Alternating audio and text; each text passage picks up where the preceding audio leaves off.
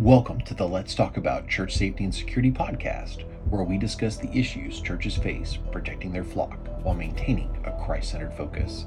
With your host, Paul Buckner. So with the stories here, I'm telling on myself a little bit, but I think it's pertinent, and I think that being humble and talking about these things, people can identify with them. So I try to be that guy that's like, hey, these are my failings. Definitely not perfect. Just ask my wife. But Right. I'm driving down the road. It was many years ago. It was before de-escalation training, and a much younger man with a much hotter temper. And I'm driving down the road, and I come up on basically a traffic jam. There's a wrecking ball truck, these big long trucks, bigger than a fire truck, big old crane on it, Wow. wrecking ball, and it has a top end on a good day downhill being pushed of about 45 miles an hour. It's going up a grade, so we were not doing 45 miles an hour, and there's about 35 cars backed up behind it, including me. And there's no place to pass. It's not a safe passing zone. A guy flies up on me, almost rear ends me. Like, he can see for a long time that we're not going very fast. He's weaving and he's acting like a caged animal. He's telegraphing. He's angry. He's upset. He's agitated. Now, I don't know his mind. He could be freshly escaped from prison. He could be headed to see his sick mom in the hospital. He could just be a jerk. I don't know. But I took it too personally. And so as I'm sitting there in traffic, I'm going to be late to an event. My son's playing ball, and I'm going to be late too. And I took it way too personally. And so he is weaving behind me, and then he starts laying on the horn over and over again. It's like, okay, this impotent rage, what is it doing for you? Yeah. And I let it push my buttons. Yeah. And so now, when I say this, I had never, and I'm giving away part of the story, I had never flipped a person off in my life. Notice past tense. I was raised better than that. Mama didn't raise me to do that. As a Christian, we're not supposed to be going around flipping off people. And I really try not to get involved in road rage. But I look at this guy, and we're making eye contact through my rearview mirror into his windshield, and he's like at me. Yeah. I went like this, and he lays on the horn again, and he starts like really exaggeratedly. His antics are very theatrical in this thing, and I went boop, and I was like, where did that even come from? And I flipped him off, and a shame on me. I was like, oh, I'd like to take that back if you can't. And so in that moment, I had done the eye roll thing. I had way worse than an eye roll. I had escalated the situation.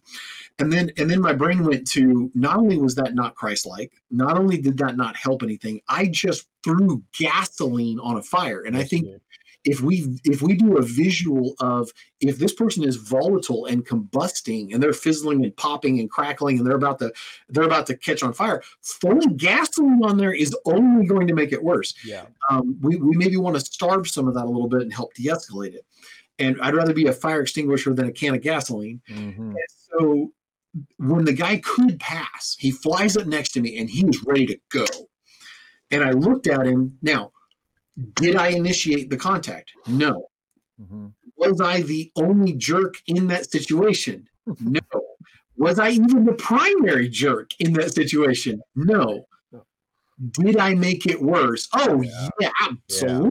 I did. And so I made eye contact with him, and I mouthed the words very exaggeratedly, "I'm sorry." And he goes, Yeah. and he looked at me like, "Me too." And like, he like weaved in the road, like it rattled him that I didn't. He was ready to paint. Yeah. And he went down the road, and he could go be stupid with somebody else. Now, that was a complete failure. Now, you've heard this story, but about a year and a half ago, and I'm kind of a magnet for this stuff, for a guy who doesn't go stupid places and do stupid things with stupid people. Yeah. But I think the Lord uses this as teaching moments, because he teaches me, and maybe I can use it with others. I look over, there's a guy, he's high. He's on probably methamphetamine, probably on a cocktail of things. He's exited a vehicle. There is a walking, driving verbal domestic. He's walking, girlfriend, wife is driving. There's another male in the vehicle. The man begins to go out like a bull elephant, and he's walking out into the road and challenging vehicles to fist fights. And people are weaving around him, and so super volatile. Now, I park about 200, 150, 200 yards away. I'm on the shoulder. I put my hazards on. I call it in. I call 911. I'm like, we really need to get probably a couple deputies out here. It's in a rural environment, and it's a little bit outside of my stomping grounds, but I'm somewhat known there. And I said, I'm really concerned this guy's going to get run over. And it was right when there were protesters that were blocking traffic. Yeah. We're posting on social media like, you better not get in front of my truck. So if he needs an all-wide splatter truck, Yeah.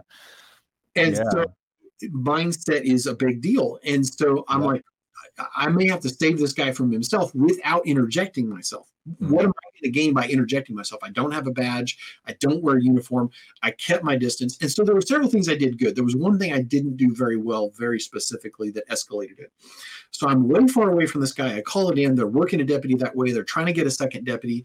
And I said, there's at least 3 people involved. They're like, are you seeing weapons? I'm like, no, but the guy's wearing a loose-fitting shirt, like some kind of a pullover sweater or hoodie or something. And so this guy is just cranked out of his mind. And so he challenged several vehicles to a fist fight. They've got a deputy on the way. And I said, okay, I'm going to go. Well, what I should have done was turned around where I was at and gone the long way. But stupid me, I thought, I'll just move over, shoulder, slow lane, fast lane, turning lane. I'll move over and go by. Well, the guy starts screaming at me. So I didn't escalate it with this on purpose. It was a mistake.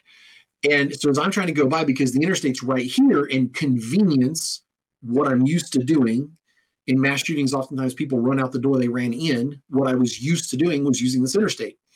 And so as I start to go around him, he starts screaming, I saw you, what do you want? What's your problem, man? And he runs out to challenge a full-size Chevy 4-door passenger car to a fist fight, and I shoot out around it. Well, my adrenaline spikes. Yeah. And I got that little, of adrenaline. Mm-hmm. And I went around him, and so then I realize, crud. All he has to do is step into this vehicle, and I can be up on the interstate in a high-speed chase. The interstate in my area is not a jurisdiction for the sheriff's department. So for someone to intervene at this point, we have to involve state. And now could be in a 80, 90, 100 mile an hour. So smartly, I decided to keep it rural, and I just went straight instead of getting on the interstate. And I went down, and I'm like, okay, Lord, I stepped on a landmine. I heard it ping. I heard it arm. Not have this thing blow up. So I drove down, and there was a fire department over the hill and through the woods, and I turned around in their parking lot, like 2 miles away. I have firmly broken contact. I'm back on the phone with dispatch. Hey, this is what happened. I don't think the guy's following me. I was wrong. I don't think the guy's following me. And so I've broken contact with this guy, but I would definitely get at least one more deputy. He is literally challenging vehicles to a fight. And so they're like, okay, we've got deputies on the way, but you know how it is, Paul. And I'm like, yeah, I do. And so, because there are 3 or 4 deputies on duty for this huge county, and that's a lot of real estate. We don't have little Northeast counties like some of these little itty counties. No, huge counties. Yeah. So as I start to turn out of the parking lot, and I firmly believe the Holy Spirit told me to leave, which I would have been trapped in the parking lot with this guy. Right. And he might have forced me to inflict bodily harm on him. Right. And it would not have been good. And so as I'm sitting there, I'm like, Lord, when do I leave? And all of a sudden I heard, now, go now. And as I turn out of the parking lot, this little SUV shoots over the rise. The guy locks it up. He's driving now. And he's giving chase. And so he had convinced her to move over, or made her move over. He's driving. Now he's driving a 2,000-pound bullet. He's driving a weapon. And he locks it up. And instead of hitting me, which he could have done, and here I was trying to break contact. Here I was trying to be, the gray man and disappear. And he locks it up, jumps out, and is striding towards my vehicle. And so I move over. There's no shoulder. I live in rural Missouri. There's no shoulder. There's the road and Jesus. That's it. So I move over as far as I can, and he hits my mirror. And he's like, what's your problem?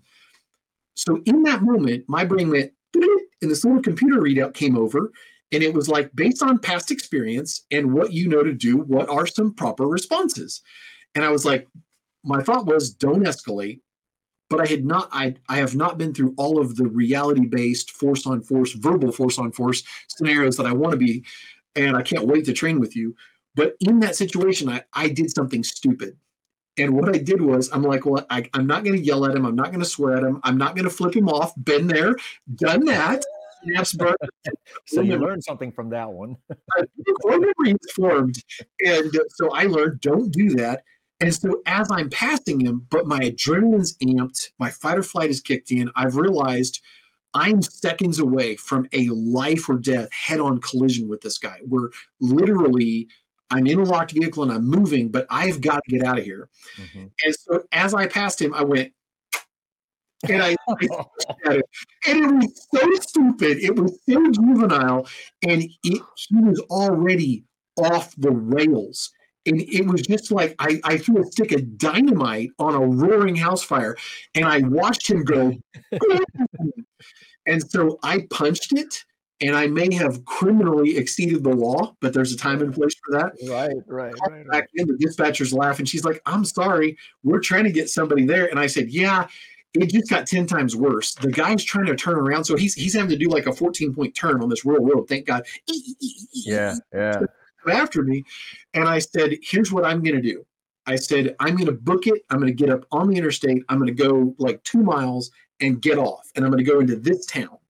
Well, I chaplain towns in that area. And so I know who's on duty. I know what kind of a response I'm going to get. I know I'm going to home turf. And I know I can hide. Because if I can take a couple of turns, I can break contact, because no pride involved. I don't want to hurt somebody. I don't want to have to shoot somebody. I have to live with that. I'm gonna kill the guy that buys that girlfriend drugs. I mean, I'm being funny, but I'm not. Mm-hmm.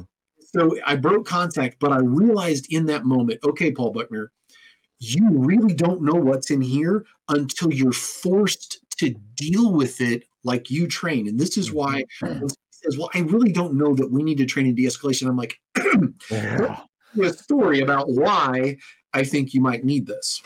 That's a perfect example of someone who's breaking contact, but for some reason you felt compelled to have the last word, to have the last comment, I'm going to blow you a kiss. Note to self, people, when you're dealing with someone who's raging like a gorilla, don't point your finger at them. And don't blow them a kiss.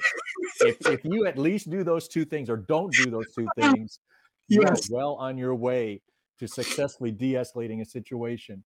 Amen. And just like that lady I spoke to who was in the class last Saturday, she said, yeah, if I hadn't gone through this training, I would have not learned about the things I feel and the things that I have a tendency to say or do in a stressful situation. And that's the value of that.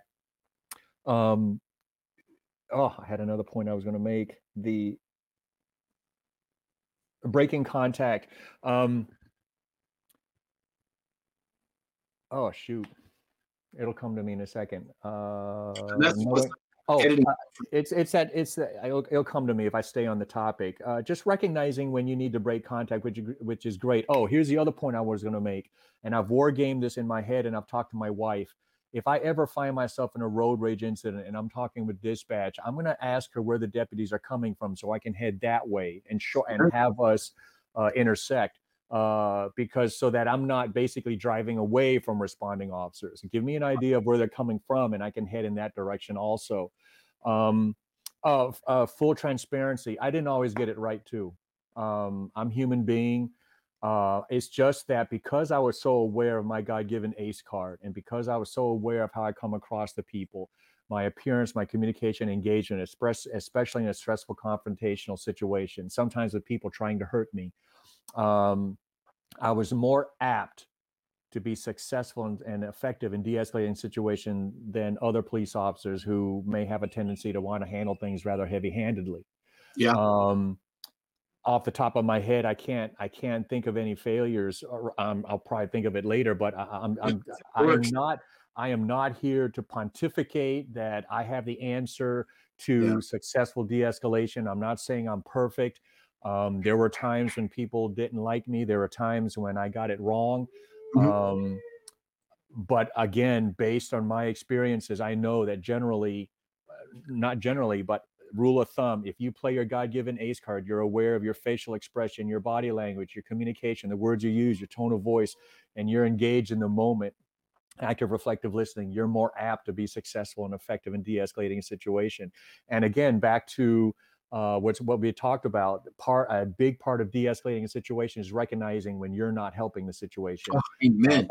By blowing kisses, things like that. First, Get away, get away from it. But in the story of David, you got to recognize when they're not disengaged. And this is a story I've now started using in my lecture presentations for my church audiences. David is sent by his father to go check on his brothers. They're lining up, they're squaring off the Philistines. Goliath is over there across the field talking smack. David shows up and he's like, starts to ask questions. Hey, what's going on?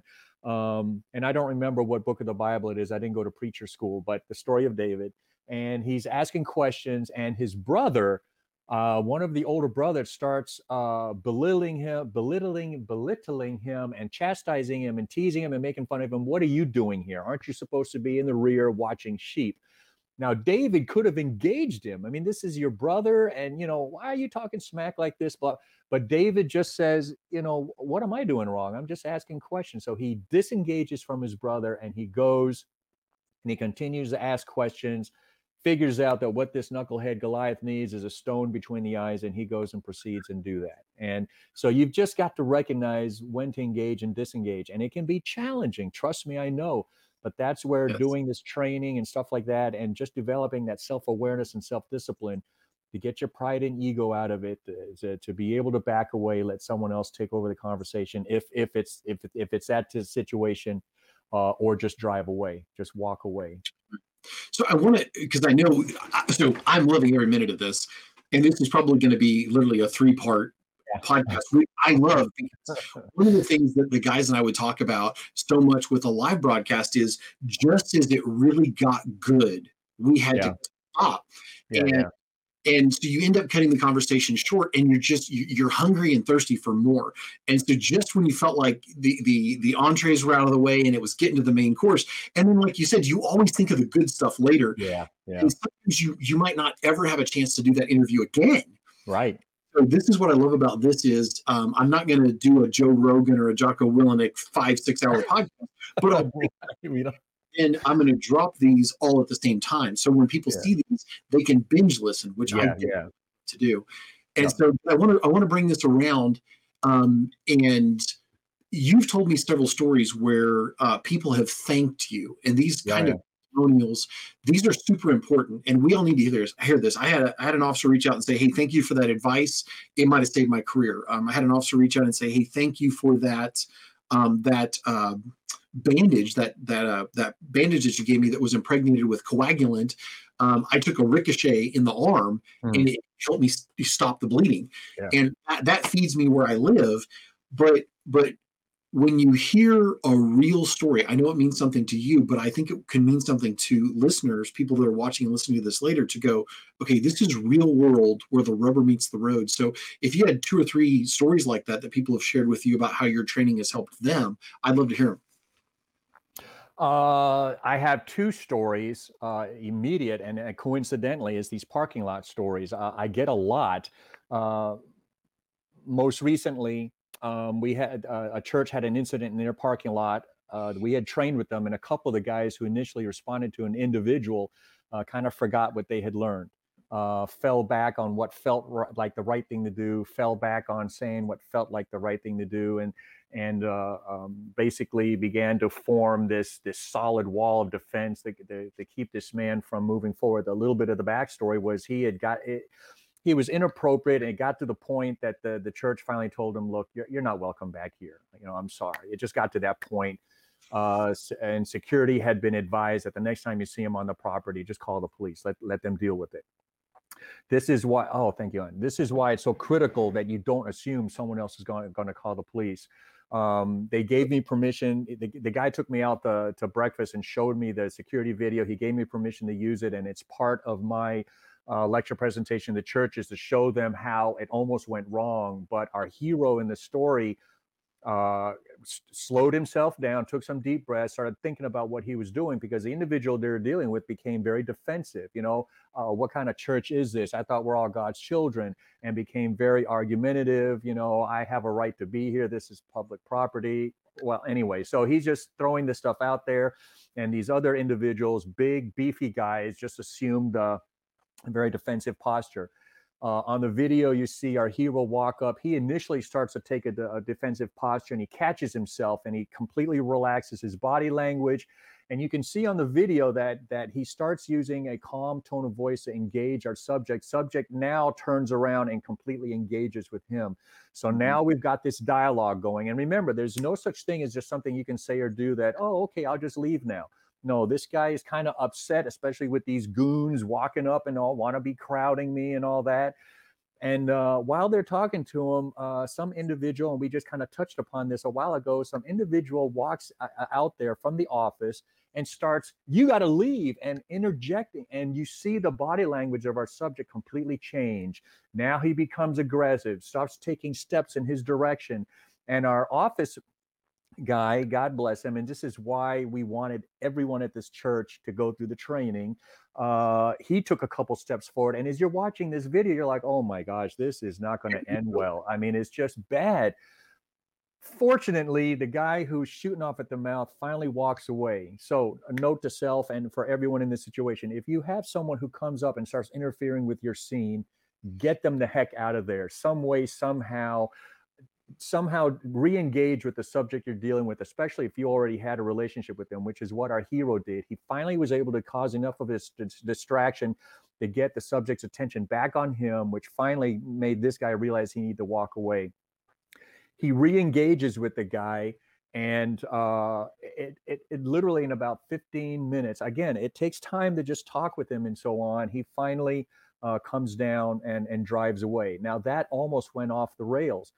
Throughout the entire time, you've got about 3 or 4 guys standing around in this very defensive posture. There will be a time and place for that, okay? I'm not saying never do this. I'm just saying always be assessing the situation you're finding yourself in. Any one of these guys could have backed away 15 to 20 feet away. Our hero's got everything under control. The guy is not being violent. He's just talking. He's loud. He's a little bit animated, but our hero, your partner, your colleague, has got everything under control. Back away. Those initial guys who initially formed the solid wall could have just started backing away and still been in a position to support in what we call in the military an overwatch position, but backed away. Because when you watch the video, you can't help but feel, man, these guys, 5 or 6 of them are just, there's a feeling of ganging up on him. Now imagine you're this agitated person. You've got these 6 big guys, right? That is not a de-escalating feeling for anybody. And so coulda, shoulda, woulda, back away. It just reinforces what I tried to teach the people. You don't have to be shoulder to shoulder to support your colleague. Be back. Your colleague is doing fine. He's got the conversation going. Now, what took 15, 20, 30 minutes probably could have been compressed and been resolved in 5 minutes if these guys hadn't been there and if the knucklehead hadn't come out there, started pointing fingers, because he initiated the finger pointing. Because he goes out there and it's like, and da da da da da da, and of course it really triggered our individual. So that's an example of a church pulling me aside and saying, John, this stuff works. Yeah, I know. That's why I teach it. But how awesome it is. Hey, you can use our video, use it in your training seminars. And so that's actually a big part of my lecture presentation here. And because there's no sound in the security video, but I narrate and I talk about how things are going. So he told me that they had their own after action review. They had their own AAR, and he asked them, why in the world did you guys do all this? And they said, you know what? We totally forgot. In the moment, we forgot what John taught, and we fell back on what felt right, and said things that we felt were what we were supposed to be saying. Now, the other thing that didn't happen was while they're engaging with him, everyone assumed someone else was calling the police. Oh dear.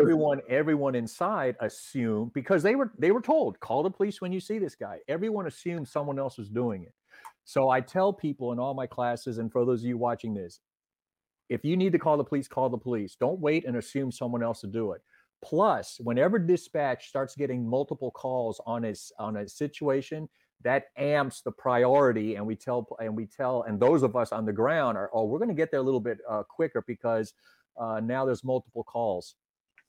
We would constantly get calls, big fight, knives involved, guns involved. And I would give it a moment and then ask dispatch, any other calls on it? Nope, just one call. Okay, it's most likely not a big deal. And sure enough, get there, no sign of anything.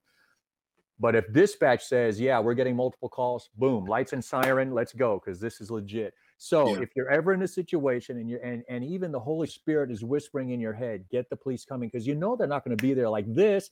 Yes, get them coming, right?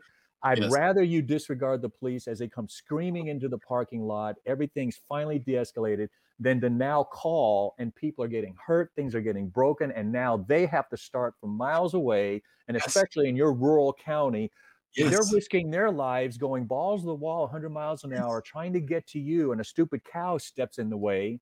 Really? Rural reference there.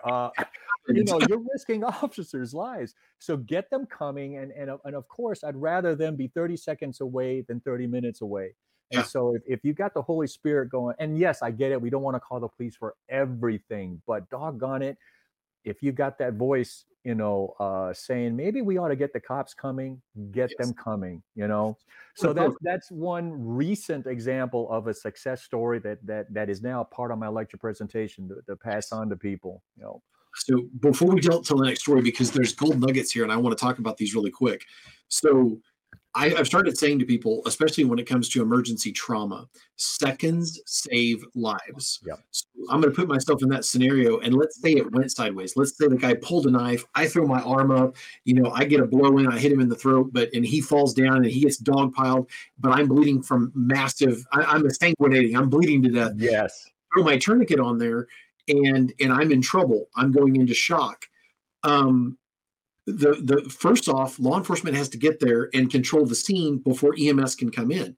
And so seconds save lives. And I've literally been in situations where people were volatile, hitting themselves, throwing their hands out, knife handing, pointing, I'm going to kick your, and they hear, woo, woo, woo, coming in over the hill, and they're done. And so a lot of times with physical domestics and things, officers will turn off their sirens to not cue the bad guy in and create a standoff or something. But I've literally seen, or just the fact that somebody says, hey, John, I've called law enforcement. And then the only other thing I have to add to that is because you want law enforcement on their way, because like you said, I was dealing with a situation that was starting to escalate. I called non-emergency. So this is a great scenario. It happened in my neighborhood. A lot of rural properties, some of these acreages are 200 acres at a whack, one big fence around the outside. Some boys in their teens, young, hot temper, a lot of testosterone, not a lot of life experience, something to prove. On a trail camera, a game hunting camera, they see it's cellularly enabled. They see a picture of a guy trespassing on dad's property. So they fly over, they start calling the neighbors. They're going to run this guy off. Okay, he's just trespassing. It's not a felony. There's no weapons visible. He's not a threat. They're in a chat in our neighborhood. We have a neighborhood watch chat. I'm trying to be the voice of reason. There's an elderly woman in the scenario. She apparently armed herself and began to drive up and down the county road with the intention. And so age is not always a determiner of how situation.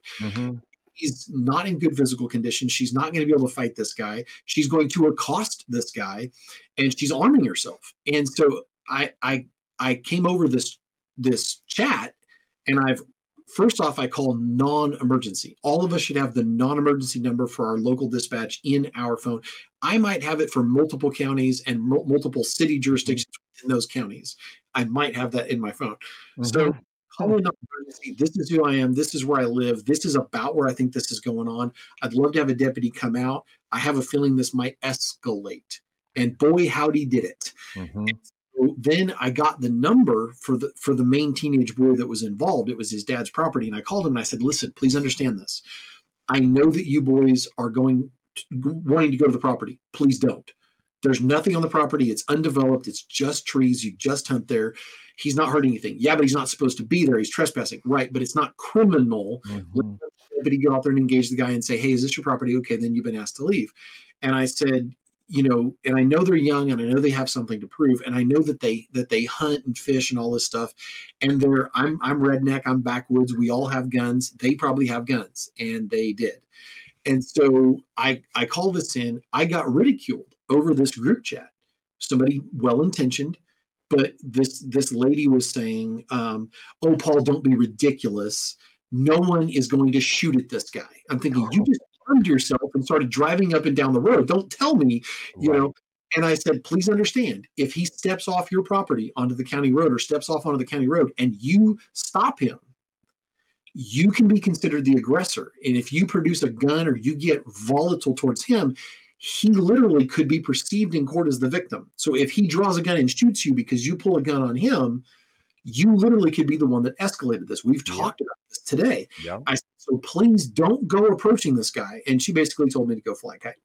And so there were several dads that were trying to get back to the neighborhood. And when I say neighborhood, we're talking square miles because it's rural America. We're all neighbors. You know, in the big city, you may not know somebody 2 doors down Right. or next door. So anyway, I'm trying to get there, and I call back into dispatch because I'm being told these boys are going to go to this property and they intend to have a confrontation, a verbal confrontation with this guy.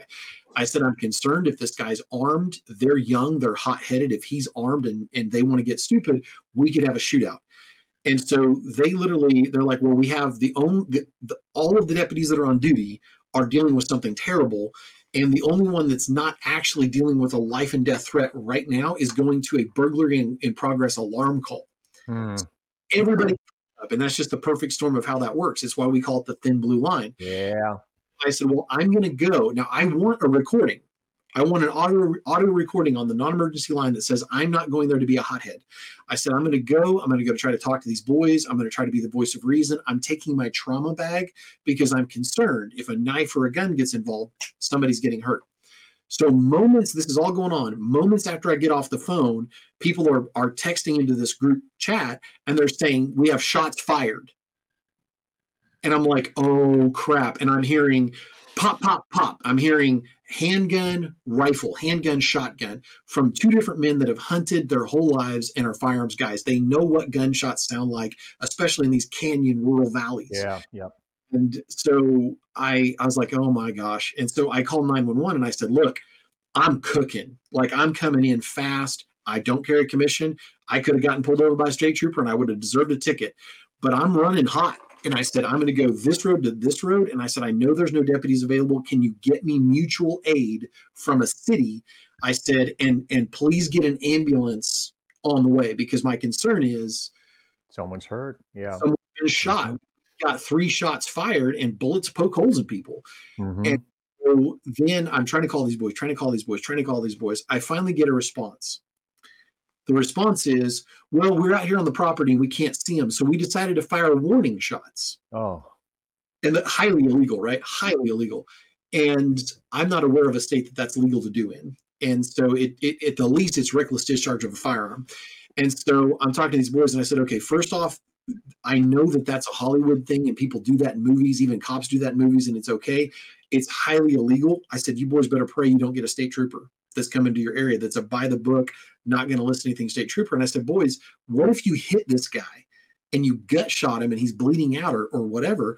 I said, you pull back to the edge of the property and wait. Do not go in there. And them firing shots like that also gave this subject a self-defense argument. Yeah. And so, yes, well said. And so I told them, I said, I told them I wanted them to leave the property. They didn't want to. So I pull up, I grab my trauma bag, I walk up, they're fine.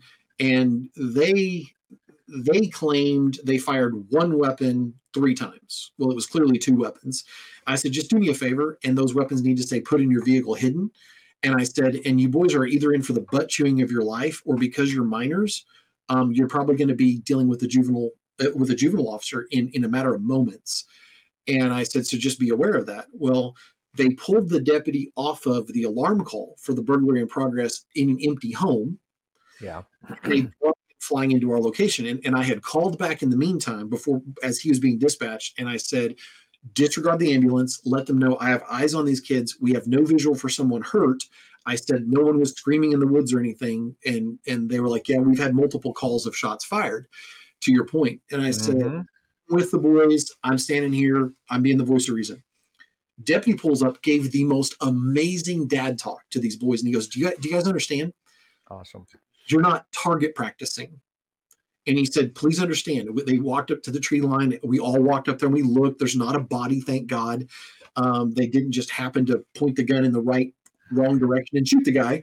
Yep. And so the deputy says, look, you can't do that. Yes, you're not supposed to trespass, but it's not a felony and your lives weren't in danger. Gave him a great dad talk. He's like, do you understand? I have the power to ruin your lives. He's like, he said, and boys, and it was so pertinent. He said, if a by the book state trooper pulled up that was like, nope, the law is the law is the law. He said, you boys would be arrested. You'd be in the back of a cop car. You boys would be in the system. And he goes, boys, once the system gets its teeth in you, you're going to have it's going to be trouble for years. It was a great talk. Their dad shows up, completely ignorant of the law. I love the guy to death, completely ignorant of the law. And he's spouting like these wives' tales and myths about what you can and can't do on property. Stand your ground. Yeah. And the deputy's very carefully explaining this to him. That situation was a perfect storm of things escalating completely out of control, needlessly. Mm-hmm. And to me, our whole culture needs a heavy dose of, well, first off, they need Jesus, but our whole culture needs a heavy dose of de-escalation. Now, I'd love to get your critique on that, your thoughts, and then I'd love to hear your other story. Let me touch upon that because I actually did a video on this. There are two incidences that happened in Texas, two homeowners who are now facing murder charges because they are now going to discover the hard way that stand your ground and castle doctrine does not mean you go blow someone's head off just because they're on your property. Yeah. Very tragic. The last, it's so stupid. And I made comments, I talk about this on my YouTube channel and knuckleheads. As a matter of fact, by the way, I've turned off all comments on my YouTube channel. Mainly, I have no problem having a conversation like we're doing right now. Yes. But it's the knuckleheads who don't know a flipping thing, right? And there's just it's throwing pearls of swine. And no, if that was me, I would have shot. Okay, well. Yeah, you'd be in prison. Yeah, nothing, folks. Castle doctrine and stand your ground is supposed to help your self-defense, not be your self-defense. Yeah. You still have to articulate and show that someone was in imminent danger of great bodily harm or death. Okay, so my other positive story.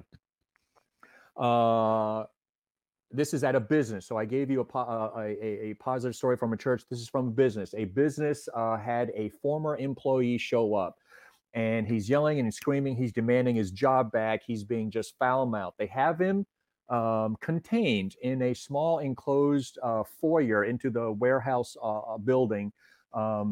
He can't get back unless he gets buzzed in by the young lady behind the glass door. And he's demanding his job back, demanding back pay, blah, blah, blah. First office manager walks in. Now, they had all gone through my training just maybe a couple months before. So this is in 2018. This incident happened June of 18. And this is, again, one of those incidences and videos that I also show in my lecture presentation. First office manager walks in. He makes a beeline across this room, which is like maybe 8 feet by 8 feet. I don't know. I don't know if there's a standard foyer area, but it's a small enclosed area. You can even tell from the security camera. He stands there with the door open and he says a few words, and then he shuts up. He stops saying anything, and he lets this guy vent. Between 5 and 10 minutes, this guy is just spewing all this ignorant stuff. The manager stands there with the front door open. Two reasons, because I teach people, don't let yourself get sucked into an enclosed environment where you don't have a way out. So he's got a way out, but also, is it not a universal invitation for someone to leave by standing there holding the door open? So we've got these two things working for him. This guy is going off, and then another office manager comes in and he takes a position across the room.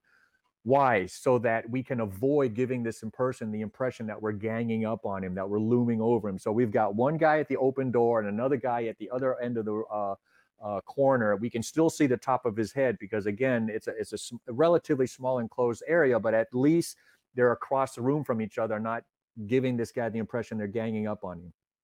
He goes off for another 5 to 10 minutes. But by now, you can tell he's beginning to come down, because he's vented, he's burning off all this energy. Finally, another office manager pops his head open. So we have this L shape, and we have the last office manager pop open the door that's normally secured. And he says a few words, and again he's quiet to let this guy say what he has to say, but you can tell he's spent now. He starts to fire up, but he's done. And finally this guy makes a couple comments and says, you give him options. Look, you're not going to get your job back. I'm not going to give you back pay. You've been gone over a year, but I tell you what, I'll give you $20 for gas if you'll just leave. Fine, F you. Snatches the $20. As he starts to walk out, he sees a painting or whatever, something you can replace at Hobby Lobby for $30, snatches it off the wall. Yeah. And says, well, he doesn't break it. He grabs it and says, this is mine, and walks off with it. Win-win. No one tried to interfere. Everyone goes home safe. You can replace that picture for $30 at Hobby Lobby.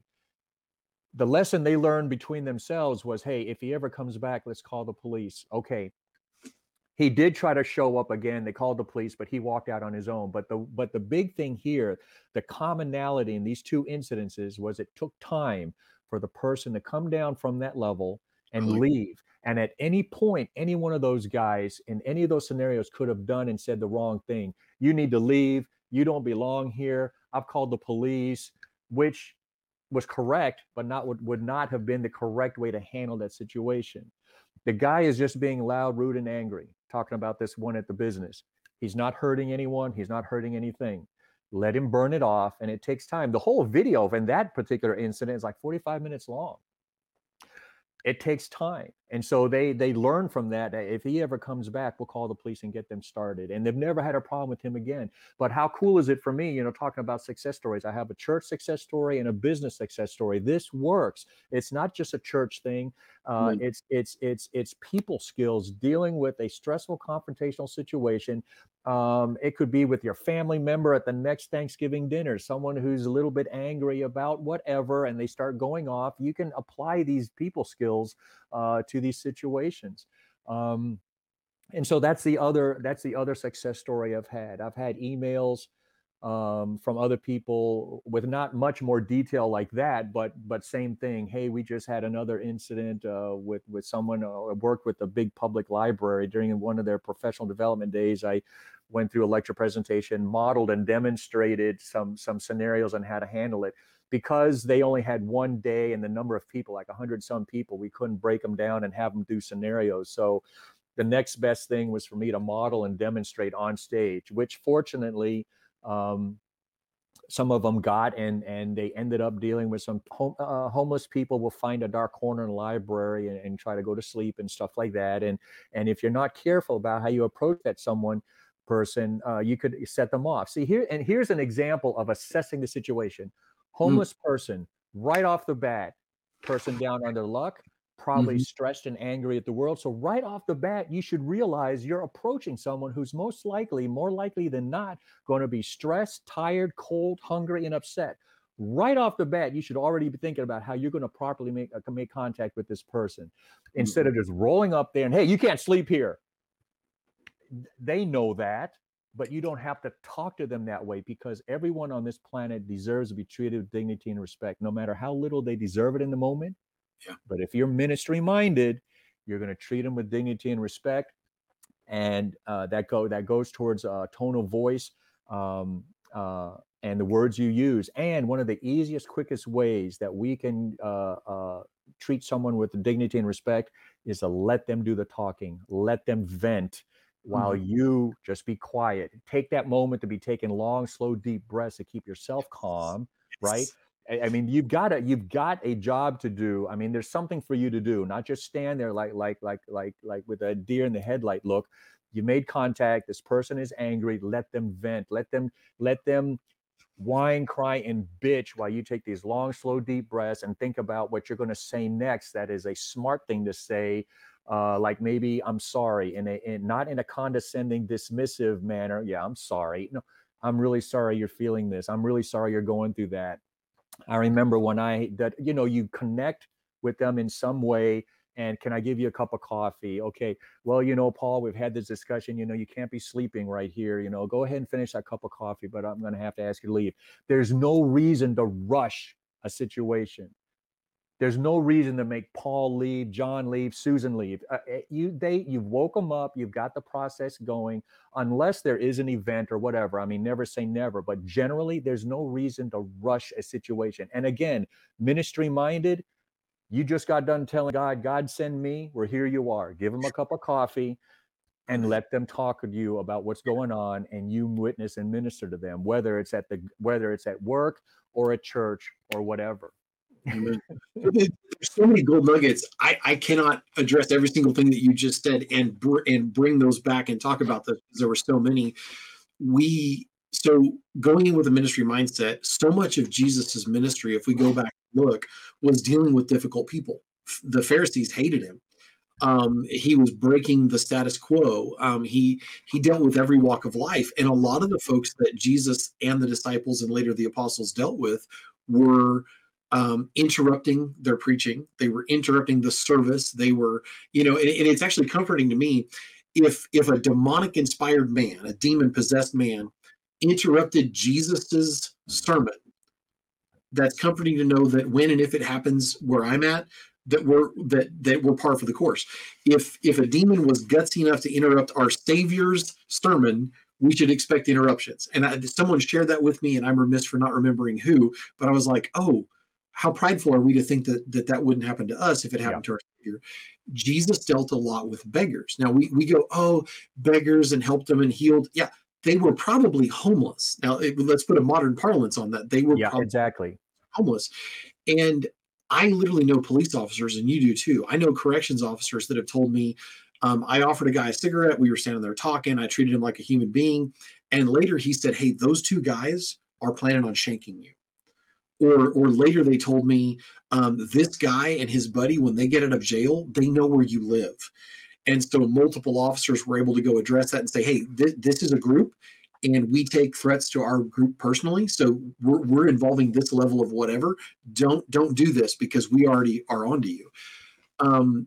Treating someone as a human being, and we act like, I think a lot in life, I know I'm guilty of this, we act like it's an isolated incident. Mm-hmm. Never going to happen again. So the shooting at White Settlement, where the guy came in and he was wanting money and he pulled the shotgun. There's so many things that are at play there. We're never going to know what that guy was thinking. I've got friends that are convinced it was a robbery. I've got friends that were convinced he walked in to be an active shooter. I don't know the man's heart, but I know what happened. And being able to lovingly treat someone like a human being, it doesn't mean they won't attack you. But again, to go way back in our conversation, we're never going to know how many situations that were volatile that would have gone off the rails that we didn't prevent by de-escalating. Mm-hmm. And I remember, and I cannot find the article now, but I read about a church safety team where there was a guy in the parking lot. And it brings me to another thought, and I'll throw it back to you. And that is, he goes out in the parking lot. He walks up to a guy. He's sitting in his car. There's something wrong. The guy's sitting there. Is it a medical incident? Is he just down in his luck? Is he whatever? And he walks up and starts talking to the guy. And they end up talking about God and life is tough and these different things. And the guy's got a newspaper in his lap. And this is my recollection of the story. So if I'm off a little bit, I apologize. But somebody may correct me later and show me the article. If they do, that's great. But as I recall the story, he's got this newspaper in his lap. What the church security guy does not know is there's a handgun underneath the newspaper. Mm-hmm. And there's very little difference between a suicide and a homicide-suicide. And very, very little difference, because if somebody feels like they have no options and they're about to punch their own ticket, they're about to take their own life, there's very little difference between this and then this. And so this church safety guy has no idea the powder keg he's standing on, has no idea how close to the end of his life or this guy's life he is. And so he starts talking to him about the Lord, ends up lovingly witnessing to this guy. The guy breaks down, starts talking about, he's like, I came here today, lifts the newspaper, to take my own life. And I figured if God was going to hear me anywhere, now I'm getting goosebumps, he was going to hear me in a church parking lot. Well, God can hear us anywhere. I don't right. break that down, but he was feeling like, I don't feel like God's hearing me. I need God to hear me. Well, I remember this little boy saying to their parents a long time ago, I love this story because it's an aside, but it makes total sense to this. And I've never forgotten this. Little boy has a nightmare, goes to his parents. I'm having a nightmare. I'm scared. I don't want to be alone. And his parents are like, right, but Jesus is with you. Go back and lay down and go to sleep in your own room. Mm-hmm. And he's like, I need Jesus with skin on right now. Okay, I've never forgotten that. You're welcome to run with that. We all at some point in our life need Jesus with skin on. Absolutely. Oh, I've never forgotten that, because that's such a thing a child would say, but the full import of that, the powerful of that. I have been so angry or so hurt that I literally needed somebody to sit with me because I was not in a good place. Mm-hmm. Well, now he's witnessing to this guy and he's loving on this guy because he's got a ministry mindset, and the guy ends up giving his life to the Lord in the church parking lot. We're never going to know how many times somebody walked into the church with the intent of, when I was a kid, I was in a church, Mm-hmm. and my dad was a preacher, and that church treated him like garbage, and I've hated Christians, I've hated God, and most active shooters have a grudge against God. They're not you per se. If they don't have a specific target, they're to hurt God. And a friend pointed this out to me. He said, Paul, that goes back to the garden. Satan couldn't hurt God, but what did he do? He went to hurt God's creation, to hurt man and woman. And so bringing that around and then tossing it back to you, what you're teaching, quality de-escalation, that person may walk into the church and be looking to rob it. There's and I forget who told me this story, and I hate that because I love to give credit where credit's due, but there was a hitman that came to kill a preacher and sat in the front row and was listening to the preacher and broke down and went forward at the altar call, gave his life to the Lord, and then told him, yeah, I was here to kill you. Wow. Wow.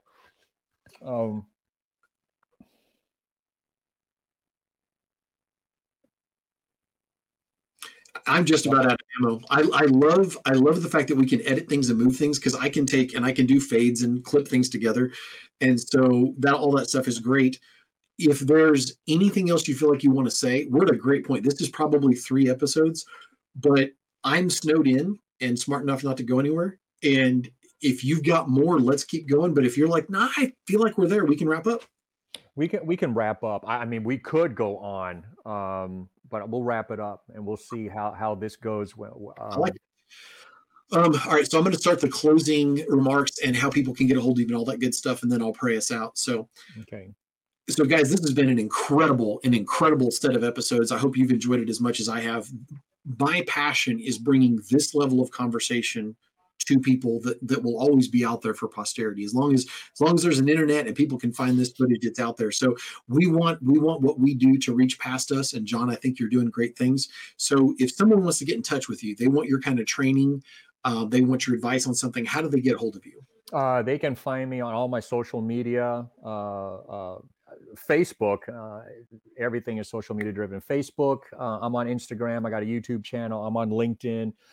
If you type gentle response on your search bar, I'm going to come up, gentle response. So I'm always open and welcome to answer and field questions and comments. My team and I travel around the country. So if you're interested in taking the training a little bit more dynamic and realistic, my team and I are happy to do that. We have a passion for it, and I'm blessed with a very highly motivated team, former law enforcement. And if there's nothing else that you take away from our conversations today, just remember this: ministry mindset. And that doesn't necessarily mean it has to be in a church environment, just ministry mindset and how you talk to people. And remember to play your God-given ACE card. It all comes down to your facial expression, body language, the tone of voice, the words you use, and your engagement in the moment. And sometimes your engagement just needs you to be quiet and let that person you're dealing with do all the talking, and just let them know, I hear you, and you don't have to agree with them, but let them talk, so that way you validate and affirm them, and that treats them with dignity and respect and so on. So ministry mindset, and play your God-given handset, and even again, recognize when not to play. Just disengage and walk away. Amen. That probably my greatest challenge, being completely honest, is I tend to talk too much. Shocker. And I tend to fill silence. I tend to fill silence with words. And I pray a lot as a chaplain and in church safety. I'm like, Lord, help me to know what to say, but also help me to know what not to say. I've literally had times where I swear the Holy Spirit just goes, and I've had times where I feel like I hear, okay, stop talking. And so someone who definitely talks too much, and I'm a very outgoing extrovert person, that's knowing when not to talk for me one of the greatest challenges, and being able to get past my own mindset and bias is one of our biggest challenges. So I've loved every minute. Thank you for investing this time in Oh, this my pleasure. conversation. I want to do this again. I can't wait to hear from people that this has benefited, because we're never going to know, again, this side of heaven, how many lives we've blessed, Right. how many lives we've touched. And that conference that we were at up in Ohio with James and Mike and what have you, when we were there at that church safety conference, a guy walked up, and it kind of unnerves me a little bit. Not that he walked up to me, but when he said, "Hey, you're in my head," like I can't lift my head. And Yeah. I'm like, that's a challenge, because I'm like, okay, make sure the stuff you're saying is on point, because that's a Right. huge responsibility. But I was deeply honored, and Yeah. I've had some of the cops I chaplain have said, "Hey, in a positive way, I hear your voice in my head when I'm dealing with things," and I'm like, "Well, praise God, that's God." And then it takes me back, okay, humbling myself. How do I do this your way? So I love your ministry. I love that you're out there doing what you do, and you're Thank you. taking people that really know what they're doing with you. And Mhm. that's one of the things about going to a quality instructor is all of that 140 plus years of military and law enforcement experience and learning the hard way with all these things. You guys are bringing that to a point. And if you think of it like a spear tip, and all of that's right there in that class, and you're able to hone that down. And probably it needs to be taken more than once. I've never had a training that I've went to once and not felt like I couldn't have gone back and taken it again. But the beautiful thing is, when we value that stuff as a church, and I've got one comment and then I'll pray us out. When, as a church, God's word says, where your treasure is, there your heart will be also. And I heard a pastor say this the other day. He said, we really try to remember that as a church, and we invest in our security team, and we have a budget for their training to help them get better. And I was like, what? Budget in church safety? I was like, Yeah. I love you. And I heard him say that on the broadcast, and I really want to bring him on, because I think a lot of times as churches, we kind of almost view our security presence, our safety team, as a necessary evil in case of Yeah. emergency break glass. And so when people invest in training with someone like yourself, and this is my only other point on this, is like, I was talking to a guy about training, and I'm like, okay, a lawsuit, you're probably going to pay $40,000 in a retainer. How Mhm. much is the class going to cost you? Because it ain't going to be 40 grand. Correct. And it's something that's hard to quantify and put on a budget line item and say, this year, our safety team saved us $450,000 in damages, because you really can't qualify the fights you didn't fight, the altercations that Exactly. happen, but they're so worth it. And I loved that pastor's investment in his team. And I was like, I know that 98% of church safety teams are like, where's that church? I think I might like to visit, because Right. we don't Right. get that, but it's so valuable. So on that note, unless you've got something to add, sir, I'll pray us out. I just want to say, you cannot quantify or put a dollar amount to the additional self-confidence people feel after they've gone through good training. You can't put a dollar amount to the sense of team cohesion and being able to work as a team. There are so many things that you can't put a dollar amount to, especially when you're going through a type of training like you do with my team and I. Amen. I've experienced that with other trainings where Right. I've been in a life or death situation, and I looked at someone who was presenting a physical threat, and I raised an eyebrow and looked at him like, are you sure? Because I knew I can reach you with my lead dispensing device. Right. And I looked at them and raised an eyebrow, and they were like, Have a not nice day. Right. confidence is something that telegraphs, and it's a wonderful thing. So on that note, sir, let's pray this out. Okay. Lord God, I am so excited about this. I love these conversations. This is what makes me a better person, Lord God. As iron sharpens iron, your word says one man sharpens another. And I thank you for John, for his ministry. I ask that you guide, bless, and protect his family. That you get this, as always, to the right ears, to the right people, that they would hear it, that they could benefit from it, Lord God. These conversations change Paul Buckner as a person. And I just want people to come along for the ride and experience it too, Lord God. And if they get half out of these conversations, what I do, it's a win. So I ask again that these conversations reach the right ears. I thank you for friends. I thank you for friendship. And this man means the world to me, Lord God. And I ask that you would bless his ministry and get it to the churches that need it, and continue to grow that. And I ask all these things in your son, Jesus' name. Amen. Amen. Amen. And thank you so much for that. And Let's thank you for the opportunity. My pleasure. Let's do this again. This has been the Let's Talk About Church Safety and Security podcast. We hope this blessed you, and we encourage you to like and share this episode with your ministry team.